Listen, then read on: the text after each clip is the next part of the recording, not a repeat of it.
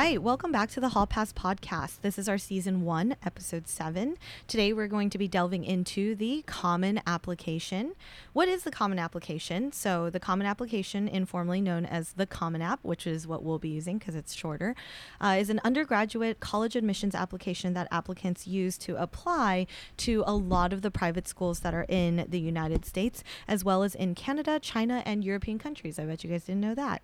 According to the Commonapp, its mission is to promote access, equity, and integrity in the college admissions process, which includes subjective factors gleaned from essays and recommendations, alongside more objective criteria such as class rank and standardized testing. So today we're actually going to delve into the Common Application. We're also going to give you some tips, just really briefly why this is important for even 9th graders or 10th graders or 11th graders. A lot of students come and ask me, why do I need to do this? Or why is this important? And really, it comes down to what you're going to be putting on the Common Application. So for those of you, if you know what goes into a Common Application and you're an underclassman, a 9th grader or 10th grader, I think it's better for you to kind of realize and organize in your mind why you're doing what you're doing, not necessarily for the purposes of the application, but knowing what goes into the application so you can organize them accordingly. All right, welcome back, all of my boys again. Hey. How we doing? Hello. So just FYI, Jay's going to be MIA for 2 weeks. He's going on a business trip to China and Korea. And so we're actually going to have my husband, Jason, he'll be sitting in on the podcast instead. We'll miss you, Jay. That's okay. I'll be back.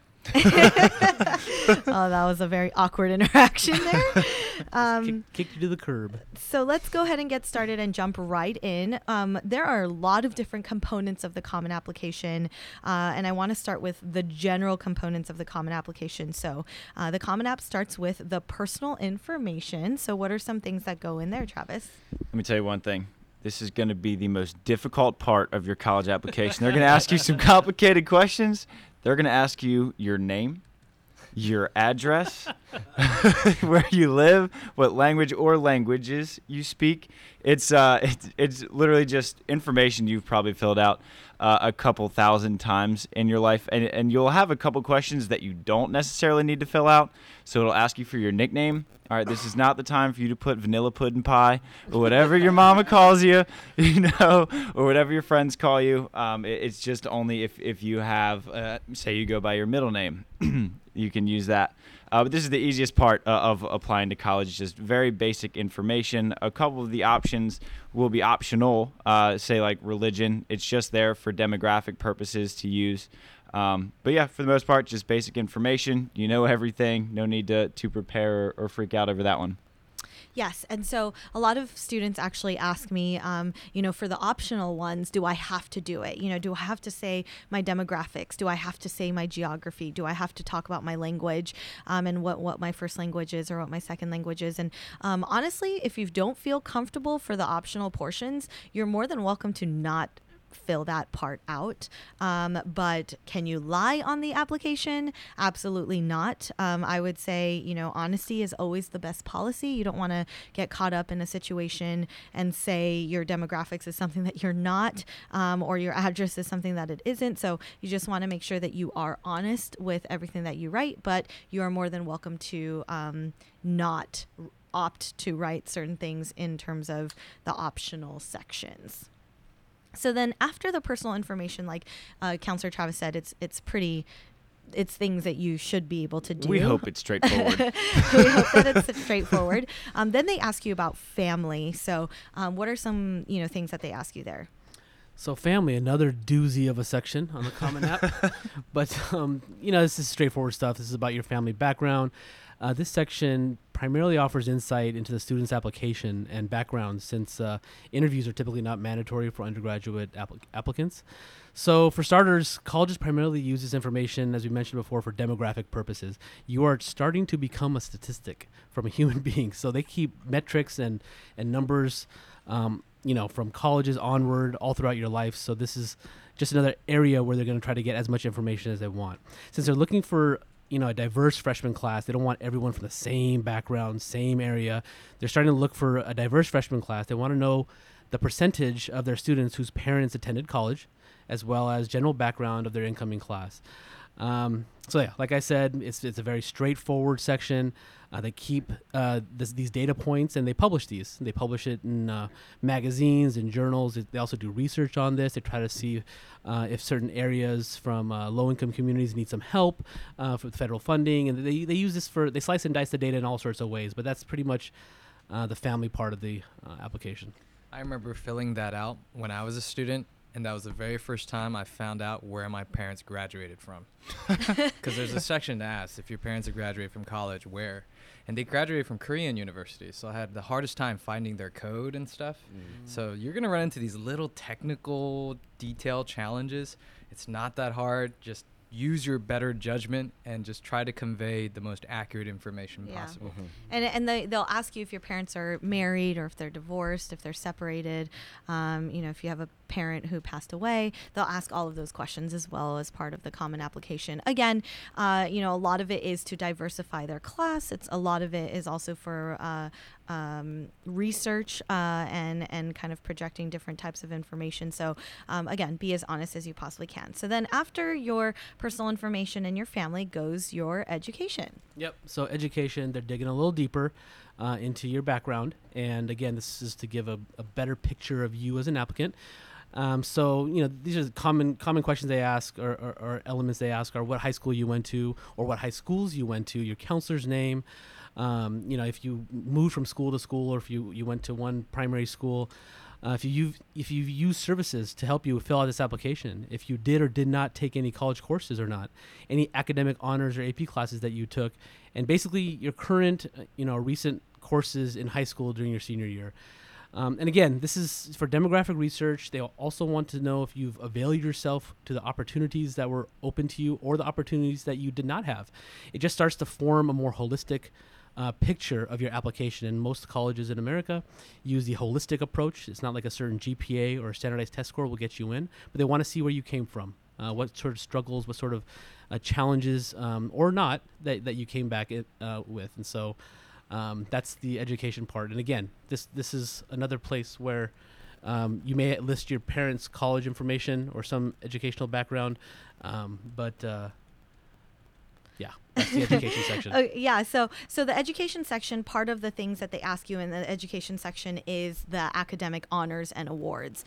So there's 5 spaces for you to write academic awards. It says if you've received any honors related to your academic achievements beginning with the 9th grade or international equivalent, tell us what that is. So, today I don't want to delve too much into strategy, but in terms of academic honors, the more international, the more national level and the higher level of awards, the better. So some academic honors that go into this is, National Honor Society, National Spanish Exam, Science Olympiad, Speech and Debate. What else do you guys hear of? National Merit, American Math Competition, the National Merit Scholarship. The National Merit Scholarship when you take the PSAT your junior year, the AP Scholar Awards, depending upon how many APs you take and what score you receive. There's a lot of academic honors to consider. Can I put in piano?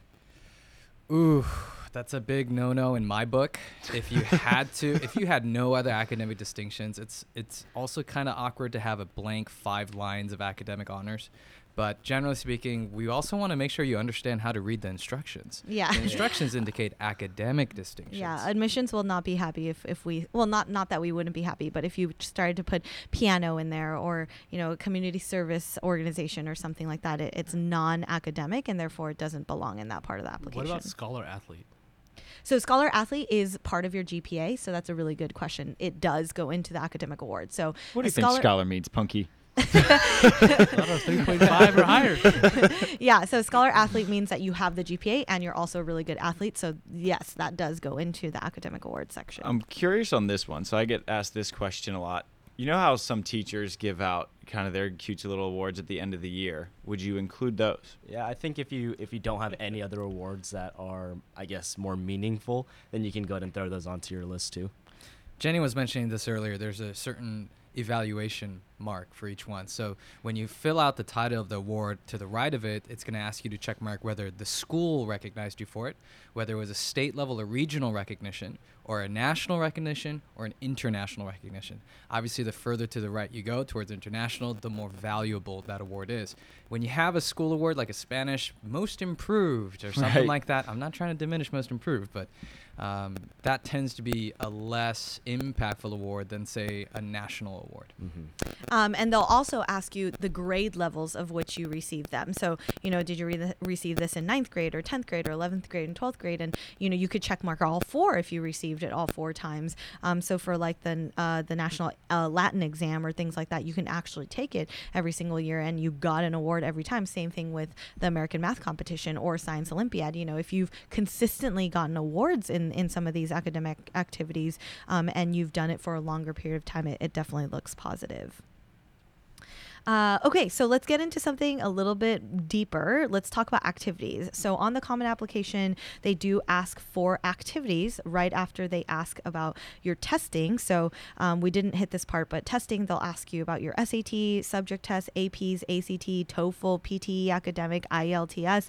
All of these are basically academic exams. letters. All different types of letters. And even for the ones that you plan on taking, like for example, you're taking the AP exams in May of your senior year, you don't have the scores yet, they will ask you to still put what you plan on taking. They will also ask you if you plan on taking the SAT or ACT or SAT2s in the future. Even if you haven't had the scores yet, you can still put the actual dates of when you'll be taking them, and then it's your job to update the admissions once you've gotten the results. I'm always curious about the wordage that they put in that. Do you have to list out every test that you've taken?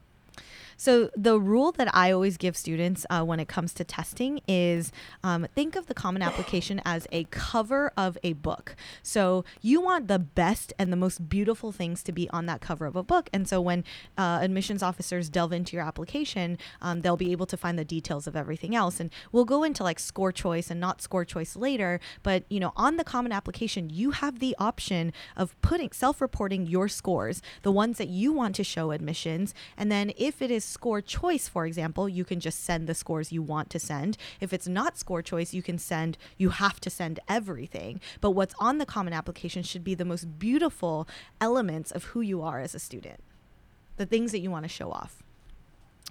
Okay, so let's get into activities a little bit. What do the activities ask for, and maybe some tips on that. I think that this section is the most important when it comes to strategizing it, as well as when it comes to just overall how you fill it out. So they start off with 10 lines. That doesn't mean you have to fill out all 10 and therefore have 10 activities throughout high school, but they offer you 10 lines. They'll indicate about an 80 or so character limit, which allows you to explain your said activity. 80 characters is not a lot, ladies and gentlemen. And by the way, if they ask for a character count limit when you're filling out anything for college apps, assume that it includes spaces. So most common thing I see is when a student fills out, I was a president. Just the I was a, if you include the spaces, is 7 characters. That's about 10% of the whole entire description fill-out box. So do you see where the strategy lies? Like, you have to be very careful of how you describe your activities. Generally speaking, they'll ask to see how many hours per week you did the said activity. They'll ask for weeks per year. They'll ask throughout the school year whether you've done it or during the summer. They'll ask for the grades in which you were involved in the activity, so 9th, 10th, 11th, 12th, checkmark boxes. And they'll also ask for titles, positions, and any honors and certificates awarded through that activity. It's very, very sparse. They are asking for so much information, but barely giving you anything to write it on. And so this is where I have the most amount of attention when I'm working with my students. The reverse chronological order, you always want to start off with the most important and impressive activities and then work your way downwards, for example. There's many things to look at here. The arrangement of your activities, you just don't want to put all your top speech and debates at the top, because that just shows me you do speech and debate. You want to diversify your list. So again, I know we can't go into too much depth in terms of strategy for today, but just be advised, this is something I always advise my students to get professional advice on. Even if it's just like a quick glance, it doesn't hurt, it helps a lot.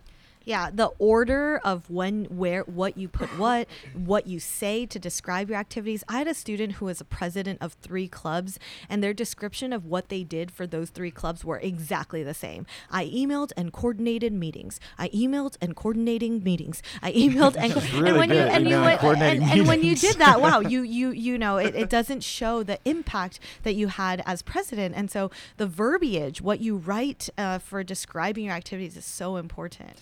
There are so many instances over the past 8 years I've been doing this that they'd come in and they get rejected. So they come in after the results and say, hey, can you look at the common application and see what the issues were? And I could see it right away on the activities, just kind of like what Jenny's student did, where the descriptions are very lackluster. It didn't really show diversity. Think about it, ladies and gentlemen, students.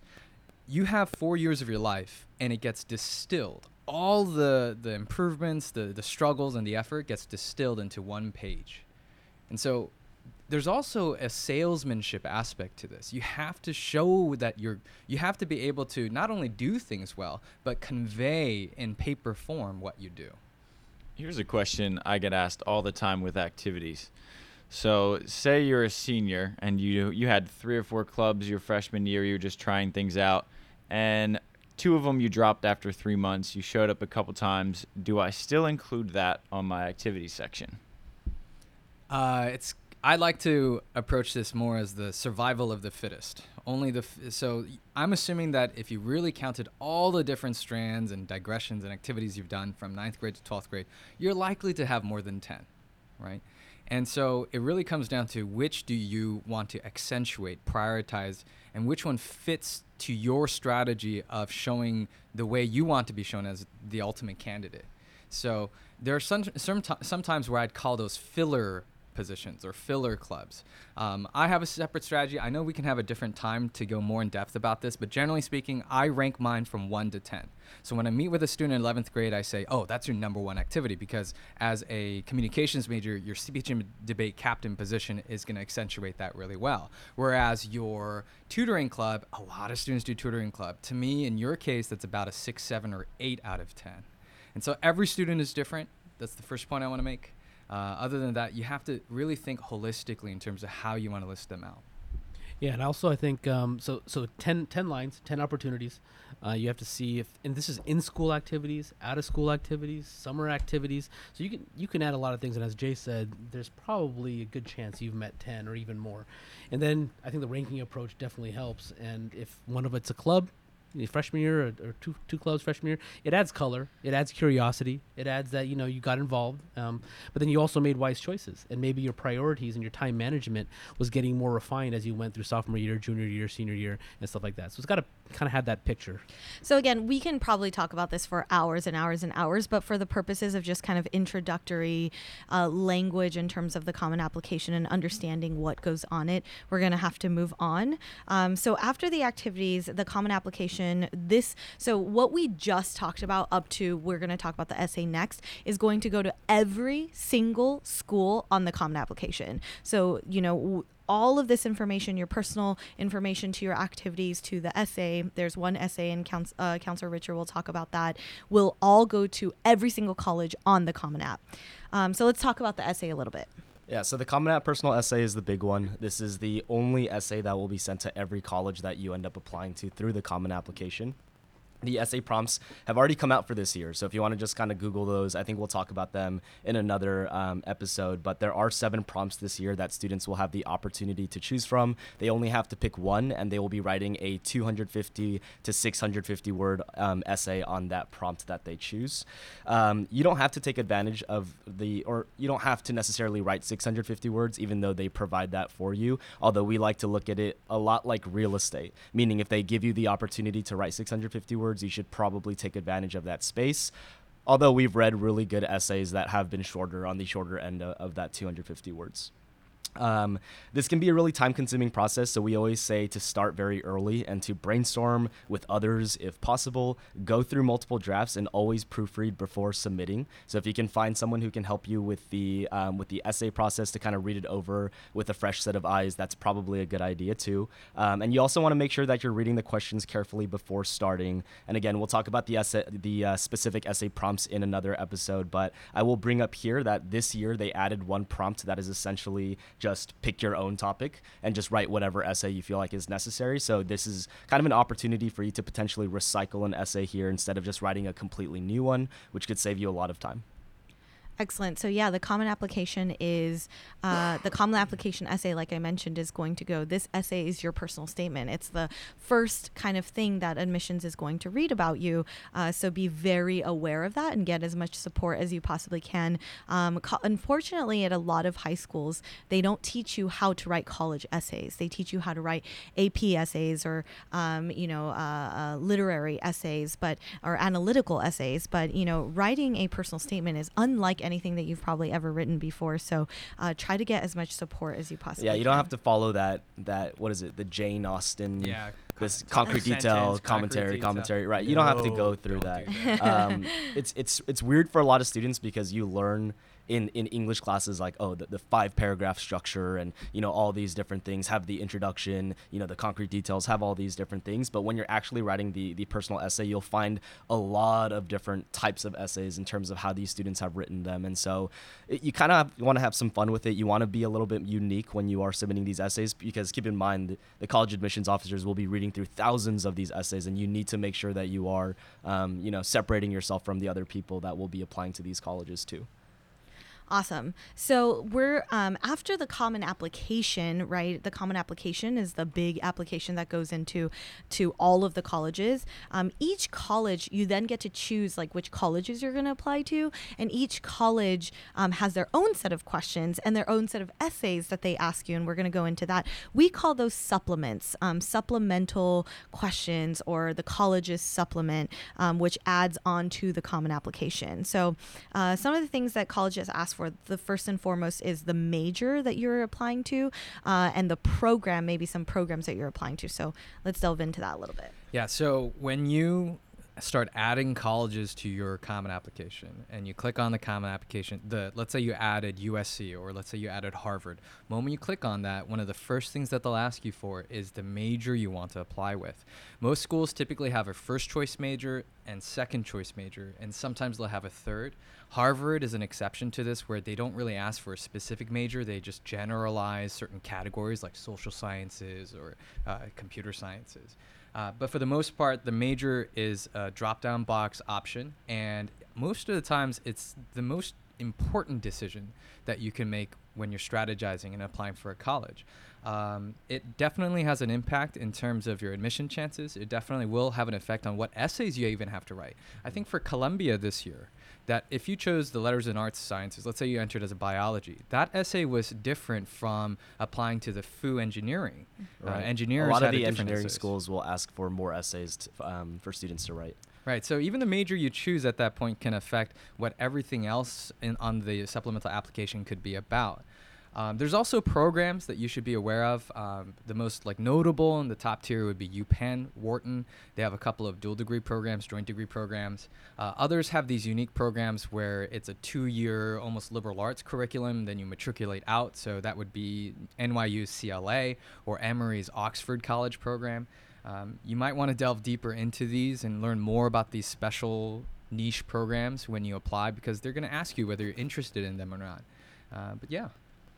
Awesome. So we'll talk strategy, in future podcasts and how majors or programs could affect you. Also, when I say programs, accelerated dental programs or accelerated pharmacy or medical school programs, BSMD programs, sometimes BSMD programs. So all of those could actually be programs which also have separate supplements and separate essays, more things to fill out that you can do.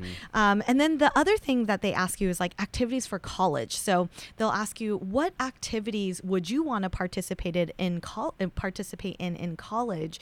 And for that, number one, I would say be honest, but you might want to reflect back on your own activities that you're doing currently and say, is this something that I would want to continue? For example, if you've been doing mock trial for 4 years, it would probably show, in your best interest to say, hey, I think this is something that I want to continue doing. Or if you were in journalism or yearbook or your school's newspaper, you can also say, this is something that I want to continue when I go to college. A lot of times colleges are looking for what can you bring to our university or our college? And so that's kind of an important element there.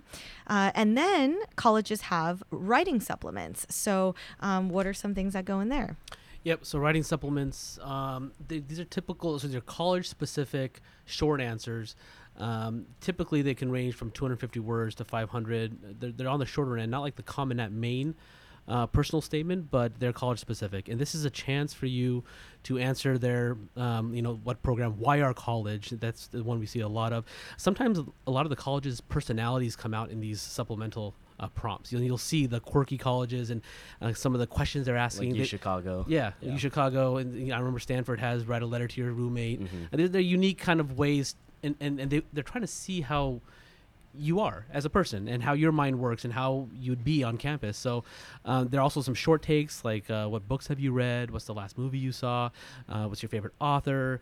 Where did you spend the last couple summers? Things like that. So these are all short answers, short takes, also some prompts that can be anywhere from 250 to 500 word essays, but it's a chance where you can round out your application. So I go back to what Jay said earlier. There's an element of salesmanship here. You have your numbers, your academic course history. Your essays are your chance to add some color about you and take some risks.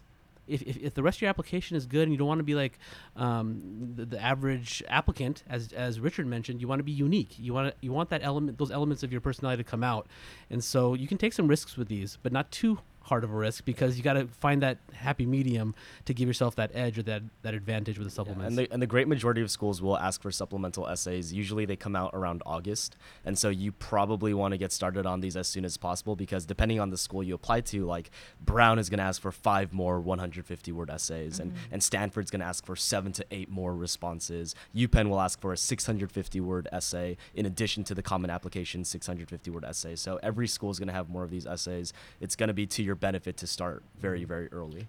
I think go ahead, Travis. I think the biggest thing with the supplement is to make sure you do your homework on the school because this is your chance to prove that you really do want to go to that school because they'll know when they ask why do you want to go to this college if you just copy and pasted the same essay to 30 different schools, right? So the more specific you get to that school and their specific communities and activities you can get involved in and why you want to do that major there. What professor, are you excited to learn under, that type of stuff? That really stands out and that'll make your essay stand out from the thousands of other why do you want to major in journalism or engineering or whatever it may be. Definitely want to be as specific as possible. Yeah. So I have a question for Richard, for your students. When do you suggest or advise they get started on the supplemental essays? So we actually we will probably be working on the UC essays because most of we're a California-based company, and so the great majority of our students want to apply to the UCs, and those essays have already come out. Right. And so this is something that we'll be working on all summer. We probably start working on the supplemental essays with the students sometime in the beginning of September, if not maybe the end of August. Yeah, so I would say for most of our students, our goal is to get their UCs and Common Application essays done, so their main essays. And then once that's done, we start working on their supplemental essays. And like we've mentioned, the supplemental essays will really give personal insight, something that's unique and different about you. Make admissions think, why should we choose you compared to these tens of thousands of other applicants that we're reading? So the more, unique and creative and kind of genuine and honest that you can be, the better. The more that we can learn about you, the better. Yeah, and just one last point. So sometimes I've heard that supplement essays and prompts are more important for the colleges in their evaluation process than the Commonapp personal statement. Some people flip that. Some applicants flip it and spend a lot of time brainstorming and talking about their personal statement, but you might want to spend more time on the supplements because, again, specificity, color to your personality. and just understanding the personality of the college and having that resonate with them will go a long way in your application process. Yeah. And we'll talk about strategy a little bit more. We're actually going to do an entire podcast just on essays. Good topics, Everyone's bad excited. topics. Yeah. Good topics, Everyone's bad topics. favorite. We're going to talk about stories that are like, don't ever write about this, or, you know, this is a great thing to talk about. So we're really going to get into that. And so I would definitely say to tune in, and we'll talk about essays more specifically. So let's just go around really quickly. Oh, actually, there's one more component. So the college supplements will ask for recommendation letters, and there is a process of doing this. Now, the process is a little bit different for every high school, but the process is generally that you invite the teachers that you want to have write your recommendation letter, which they'll receive in their email, and then they go on with writing that recommendation letter. So we talked about teacher recommendations already, but that is how it kind of fits into the Common Application in terms of the supplements. So let's just go around really quickly and say any types of Common App tips that you have for students, tips that you want students to kind of think about, and anything that you would want them to do. We'll start with Jay. Yeah, whether you're an 8th grader, 9th grader, or 11th grader about to apply, or rising to apply soon, I think it helps to just go onto the Common App, make an account. It doesn't have to be the account that you're going to use because they're going to refresh each year, but make an account so you then can get access and start kind of perusing through each of the links and the pages. Oftentimes, I recommend to my 9th grade and 10th grade parents to just print out the application, and then that becomes your template. That becomes kind of what you need to know to fill out. And plan out your high school career. So my suggestion, print it out and start filling, like kind of predict what you think you do, what you'll fill out. Plan it in advance. And for seniors, you can definitely just start filling in the easy stuff. So like the family information, the personal information, just get all that out of the way so that you can spend more time revising later on. Yep.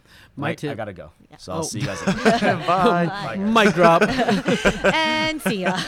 Have a good one, Richard. Thank you. My tip would be on the activities section. I like to look for consistency. The way you label things, and Jay, you touched on this, and we don't talk about the depth of the strategy of it, but the way you put things in order. Your role title and a short description. That goes a long way. If you have things jumbled up between 1, 2, 3, and 7, 8, 9, and things are all over the place, it makes an impression. It looks like you're not organized. You haven't given it the consistency that it needs. It's just like a resume. You want things to flow, be in order, look tight and polished. Typos are bad, so investing time in there is my tip. Very good. And I would say just I'm so biased on this because I think that the personal statement is just by far the most important thing you'll ever write, probably until you get into college.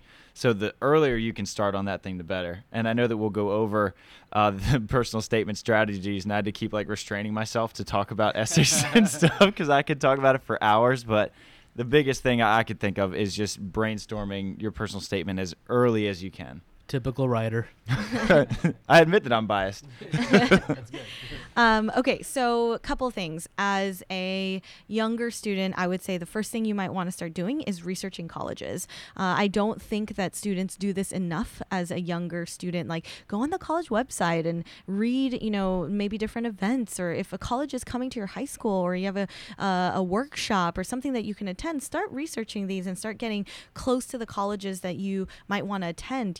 I like to use this analogy a lot. A GPS can't take you anywhere if you don't have a destination. So if you that's nice. How long you been holding on to that one? You've been sitting on that for a while. So if you give yourself a destination, if you give yourself a place, like, this is what I want to reach for, this is what I want to try to do, and you find that early, then you can start organizing and planning a way for you to get to that. So definitely start researching colleges. And then the other thing I want to mention for a lot of my high school students is reflecting. Every time you do an extracurricular activity, every time you go and help a homeless person or do any of those things, reflect on that experience. experience. Maybe keep a journal and say, this is what I did today, and these are the things that I learned. This is how I grew. I had a student last year who brought their journal with them to a brainstorming meeting with me, and it was the most amazing experience because they had all of these reflections and growth and opportunities of kind of writing that into their Common App personal statement or their supplement. So having those ideas and brainstorming that, like Travis said, and all of the counselors said, ahead of time, keeping a reflective journal, a reflection journal is a really great way to get started on that. Okay, so I hope this was a little bit helpful in terms of understanding the Common Application. We did receive 2 questions from our listeners. Again, thank you so much for sending us questions. One of the questions that the listeners asked was, what do I bring to an interview? I realized that wasn't something that we covered last time, so that was a great question. Some things to bring to an interview. What do you think, boys? I'd say having a crisp resume, a padfolio, just to show a little bit of professionalism would be nice. A book to read, just in case maybe the time gets a little skewed and you're waiting there for you don't want to be kind of twiddling your thumbs waiting at the coffee shop. You want to show some scholasticness, I suppose. I was going to say, bring your shining personality. Oh. That's so great, Travis. Wow. And your smile. How did I beat that? And your smile. That's so true. Yeah, a resume, a crisp 1-2 extra copy resumes, and a book to read. And Jay mentioned a padfolio. If you don't know what that is, you can actually look it up on Google. A padfolio is like a small little folder, I guess, so to speak, a professional folder that you can put in your resume, or you have a notepad and a pen and things like that. And that just makes you look a lot more professional. I bought mine when I was in high school, and I still use it today. So it's definitely a good investment. That's why you look so smart. Thank you, Punkage. It's because of the padfolio every day. Yes, and so that's really great. And then also, it's very possible that your interviewer doesn't ask for a resume, but like Jay said, it's probably great to bring one and say, hey, I have my resume. Is it something that you would like? If they say no, don't feel bad about it. It's completely fine. They probably just don't want the extra paperwork, but it's always good to give them something So as well. at no point will it ever be a bad thing to be over prepared. Absolutely. So I was going to say, too, you could bring any materials that might be relevant to your job. So say for journalism, I would always bring writing samples. Mm-hmm. So if you were in a job with writing, for example, writing samples wouldn't be a bad thing to bring. Or I don't really know what other disciplines would have something like that. Yeah. Engineering, architecture, design. Mhm. Yeah, I think all that would that'd be good. Yeah. So it's okay to be over prepared on those and bring your shining personality. Always the and shining also personality. bring like a crisp, what you're wearing should be ironed.